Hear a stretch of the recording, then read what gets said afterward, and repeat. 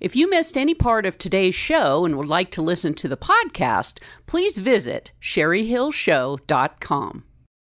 The social revolution of the 1970s coined the word marginalized to describe the experiences of those who live on the fringe of mainstream America. Such persons are systematically excluded from full participation in the American dream and consequently lack the self-efficacy to improve their life situation. In the end, society pays the cost when people encounter barriers to achieving their potential. The term marginalized has expanded from originally referring to minorities and persons from poverty to include a long list of cultures and populations, such as ex-felons and those affected with mental illness. Dr. Laura McGuire is a consultant and expert witness at the National Center for Equity and Agency. Dr. McGuire incorporates the principles of cultural humility, strengths-based practices, and trauma-informed frameworks into all aspects of her work. She has experience working with organizations and agencies to create environments that work to heal the structural inequalities that lead to the systemic issues of marginalization, harassment, and exclusion. Her unique perspective as a sexologist and educator lends to her ability to work in many sectors to create equitable and restorative cultural shifts. Welcome, Dr. Laura McGuire. Thank you. Thank you so much for having me. I'm excited to be here. Well, how do we as a society first acknowledge and then address marginalization in our own communities? So I think one of the common misconceptions with understanding this very complex and multifaceted topic is that people expect the systems to change before the individuals change. And so it's really about beginning with yourself and then your little ecosystem, right? Whether it's your family at home, your business, your team that you work with, it's really building that foundation of understanding what marginalization is on the micro level so that you can then work effectively on the meso and macro. Absolutely. So, what's going on in our country is obviously unfortunate, where I think this issue has resurfaced first and foremost across the nation to where the loudest members of society are those that are being marginalized. And then there's this whole population of folks that are like, well, if I don't acknowledge it or I'm not experiencing it myself, how can it possibly be existing? Right. And so I know you work with a lot of organizations and agencies. So how does somebody first reach out to you? What is going on in their world that they're like, you know what, we better have a discussion or training or awareness around it? Right. So it really comes usually two different ways. Either they have a crisis or they feel like a crisis is on its way and they are looking for help, right? Because now they see, okay, there's a problem and I need to do something about it. And I kind of look at those as, the fire's already started and they're seeing the flames and they want to put them out. And then the other group that reaches out to me are people who have awareness and they want the tools and the skills to prevent fires from happening. So they're being proactive and they want to bring in somebody who can create kind of an outline, a structure, an educational platform for them to not hopefully see any sparks start to ignite. And then if they do see something that's of concern, have a plan on what exactly they would do to address that.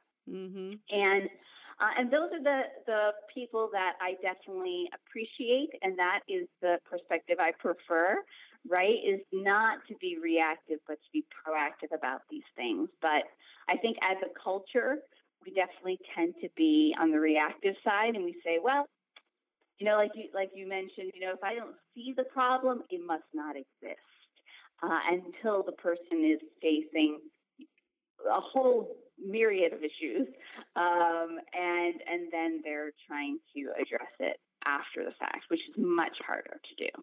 Absolutely. And, when you think of young people in the school districts around the nation, I think there is a lot more conversation about this going on now. And I'm guessing, Laura, that if, you can reach down to the younger population so we redevelop their, concepts around people and, just kindness. A lot of this is around kindness. Would you agree? Mm-hmm.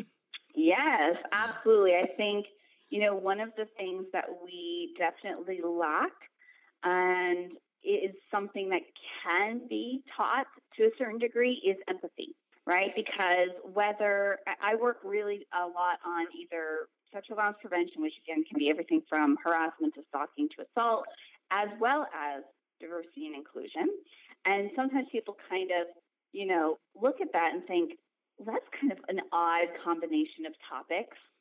But what I try to help them understand is they're actually really the same thing, right? The roots of both issues have to do with a lack of empathy, a lack of understanding how someone else feels, and a lack of caring about how someone else feels, right? You might see that people feel left out or upset, but so many people have grown up centering their own experience as kind of the nucleus of, how they think all humans are experiencing life.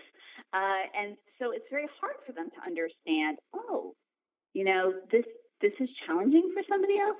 This other group of people feel left out, feel excluded or harmed. I've never thought of that. So if we can teach young people to say, think outside of yourself. Think outside of your lens. Your experience with the world is not the universal experience of the world. And if we can bridge that gap in understanding, then we create young people who become the future leaders that look at things very differently. And we start to actually heal these wounds that we have socially. Absolutely. Well, in the nonprofit world, which I'm involved in quite heavily, I mean, a lot of this exists, right? In the work that they're doing, in the awareness that they're creating. And so how often do you work with nonprofit organizations to really help them get a bigger message, to reach more people through your organization, the National Center for Equity and Agency? Yeah. So I definitely work with nonprofits. I think that's an area that continue to want to grow in. I think for-profit organizations, they have a different kind of concern about liability, retention, productivity, all that stuff. So they are going to prioritize a budget that includes training, consulting, et cetera. And I think that nonprofits, that's where I worked before I had my own firm. They are, I think, just as much in need of this kind of education, but also just ongoing support, right? Because as people who work in nonprofits, you care about something. You're already concerned about the world and the issues that you see in it. And I think so many times, because again, it's maybe thought to be a luxury or something that they can't afford, that leads to just kind of compounding stress, burnout. People aren't fed, aren't given the tools and support and resources to be effective, and then their mission is affected. And so I definitely agree. I think that we want to continue to partner in a large part with nonprofits because we actually have a very similar goal and objective and can provide them a lot of support to make the work that they're doing in the world a lot easier. Well, and also in my intro, we talked about the fact that society pays the costs when people encounter barriers, right? And so as a for-profit company, you think about all the people. If your goal is to serve more and to help more, then going diving deeper into your own community to go, what are the systemic issues that are preventing people from working, starting their own businesses, becoming my customer? I mean, that I would think should be of paramount importance to everyone that owns a business. Mm-hmm. Exactly. And I think where the barriers with engaging in this conversation come in the for-profit world is a false sense of believing they know everything about their product. And so there's nothing else for them to learn in this area, right? Like that kind of belief system.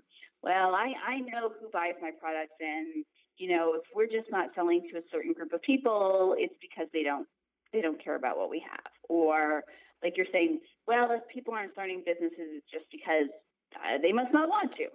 And so then our work really is helping them understand that they don't know what they don't know, right? And that's okay. That's not something that they should feel ashamed about.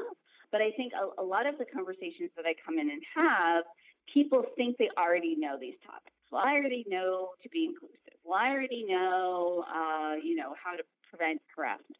And they don't, right? And so when you start talking to them about, well, what are you doing on this front or that front? They suddenly start to realize, I don't even know what that means, or I know what it means, but I haven't done anything about it.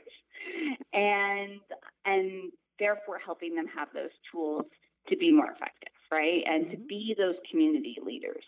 Because I think especially in the for-profit world, there's a huge platform to create change, to bring these issues to the forefront and really make the community decision makers and stakeholders do something about it. But there has to be that willingness to learn and grow and engage in this conversation. Absolutely. I'm chatting with Dr. Laura McGuire, who is a consultant and expert witness at the National Center for Equity and Agency. We have to go to break. We come back.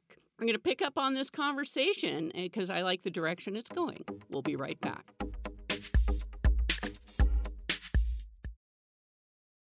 If you want the best tax and legal secrets used by successful real estate investors today, contact Sherry Hill, the wealth protection diva at Sage International Incorporated, a local company that's been helping new as well as seasoned real estate investors for over 23 years protect their hard-earned wealth today. To schedule a free 30-minute consultation with Sherry, call 775-786-5515. That's 775-786-5515 to strategize with the Wealth Protection Diva today. Call Sage International. Welcome back, and thank you for tuning in to the Sherry Hill Show. Having a great conversation with Dr. Laura McGuire, who is a consultant and expert witness at the National Center for Equity and Agency. She also is a sexologist and educator, and so she is able to work with many sectors, businesses, nonprofits, populations, to really start to create an equitable and restorative cultural shift within organizations and communities. And so, Laura, let's talk about what is a sexologist first so that we have a basis for talking more about, as a business owner, we think we know things about how to prevent sexual harassment, but your experience says we don't. Right. So a sexologist is someone who follows the scholarly pursuit of understanding human sexual behavior. So it can be someone who is coming from it from a psychological standpoint. There are people who are coming at it from more of education. And then kind of third is the intersection of those two in research. And so sexology kind of spans those three disciplines, but is its own field of study. And so for me, my field of study really focused on the education piece, some one-on-one counseling, but really understanding how to educate people on the topics that in sexology intersected with violence prevention and, again, diversity and inclusion, really focusing a lot on culture and the LGBTQ population. Well, there's a huge trend coming across America right now where sex education in the schools is under attack because, every community is different and you have parents in uproar and then you have kids who are kind of caught in the middle. I mean, what is your feeling around, how much do we share with kids at what ages? I mean, the reality is it all exists, right? Mm-hmm. So when we talk about sexual behavior and things like that. So what is your philosophy on what's going on across our country right now? Yeah, so that was actually a large focus of my dissertation when I got my doctorate, was trying to improve those conversations. And actually my research was supposed to be national, but it ended up being an international study, which was really interesting. And yes, there's a lot of always pushback, because if you look at the history of where the conversation about sex education even started in the United States, it was always controversial. There were always three camps. One really was saying, we want to make sure young people think that sex is something to avoid and should only be within marriage for procreation. And then there was a second camp that said, this is really just about hygiene and STDs. And then there was a third that said, no, this is about empowering people and making sex something that isn't shameful and is natural. And so it's funny, if you look back, all those many, generations ago, that's the argument that founded sex education being in schools and in communities, and that's exactly the argument we have today. And so, my standpoint is look at what works in research, right? Not to be arguing this from an emotional standpoint of, well, I think the world should be this way or I think the world should be that way, but based on actual quantifiable data, what is most effective. And it's interesting that I'm sure some of your listeners are thinking, well, what would this have to do with business? But it's very much connected. And I think that's why I bring a very unique and helpful lens to the corporate side of these conversations, is that we know that when we empower people about sexuality and sensitive topics, and we make these approachable conversations that people don't have to, look down at the floor about or think, I don't want my kids to know about this because what are they going to do with it? When we take that shame and fear away, we see that people, one, make better choices. Two, we increase making, decisions that are beneficial to a community, and also a decrease in perpetration of violence and oppression, marginalization, all those kinds of things. And we see this across the lifespan. So my opinion is that the more education, the better, because education empowers people. And that's true whether we're talking to, very young kids about their bodies and bodily autonomy, or we're talking to teenagers about making informed decisions about their health and relationships, or we're talking to business leaders about why it's important to have these conversations openly and candidly and in an empowering way so that they decrease their risk of harassment and exclusion and don't have to face litigation or even just high turnover around these topics. Well, and I think also, when you talk about the direction of, sex ed in the schools, I mean, who's teaching it? That's the other. Are they trained like you with a PhD as someone who has done all the research? I don't think so. And that, I think, is a part of the problem, is you don't have the right people in position to be having these open and direct and honest conversations with these young people, right? Second is, when we use the word harassment, I think that it has become, now anything is tagged harassment, and I don't think that's a good trend that's marching across our nation. What do you think? Mm-hmm. So to talk to the first point, I think that you're absolutely right. And I think it's true whether it's talking about these very sensitive topics in schools, or it's even, how many companies now do diversity and inclusion or sexual harassment training. And if you did any digging on who these teachers and presenters are, many of them don't have a real scholar practitioner foundation, right? They have a script, they have slides, they go through them. I even have worked with certifying other health teachers and mentoring upcoming trainers on these topics. And I have a lot of concerns because, again, a lot of them aren't actual subject matter experts, and therefore they try to fill in the gaps of what they know and don't know with, kind of answers off the top of their head, which can be really, really dangerous and cause more harm than good. And then I think that the other part of it is, I think that where you're saying people are labeling everything as harassment, right? Yes. There's a concern around lumping all of these behaviors that we're being more aware of and being more concerned about and wanting to change. That is good, but we're lumping them together, right?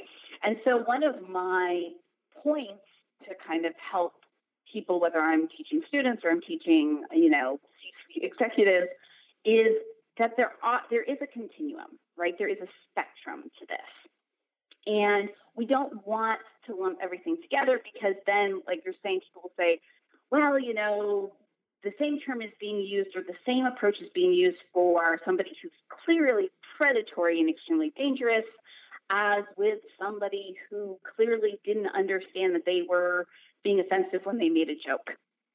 Right? Right. And therefore, then people say, well, I don't take any of this seriously because, there's too broad of a brush being used. And that's not what we want. We want people to take these things seriously and have these conversations. So I think it's about helping people understand that continuum, and that there's many different reasons for offending behaviors.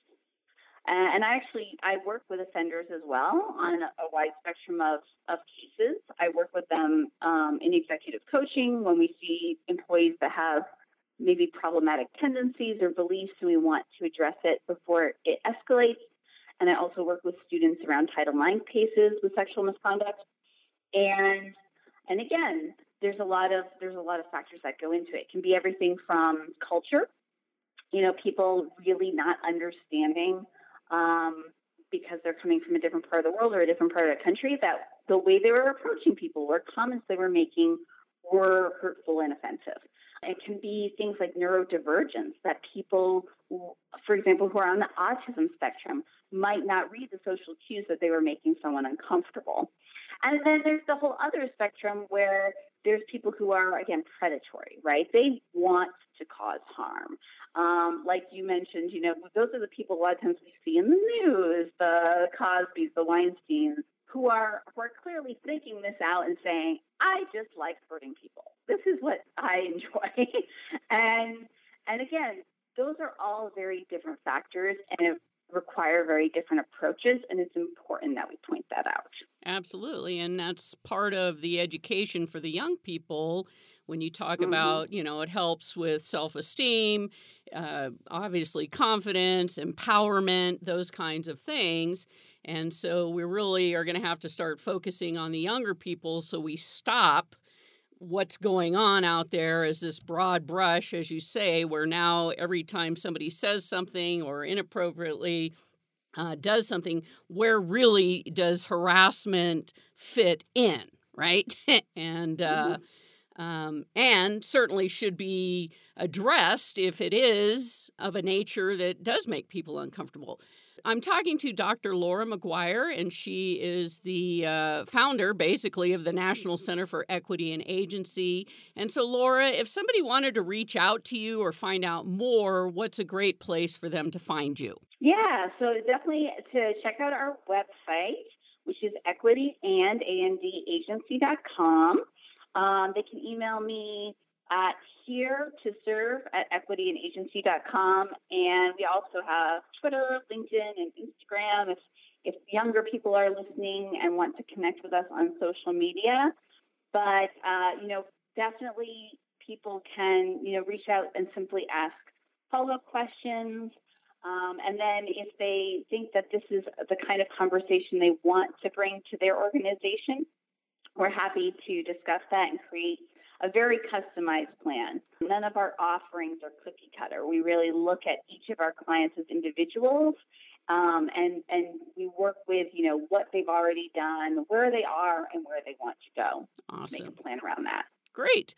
All right. Well, thank you for tuning into the Sherry Hill Show. I want to thank Dr. Laura McGuire for joining me today, and at least I hope opening our minds a little bit and know that there are resources such as her organization that we can reach out to if, we want to change the results and create a society that has empathy and kindness. Thank you for tuning into the Sherry Hill Show, where business is amplified.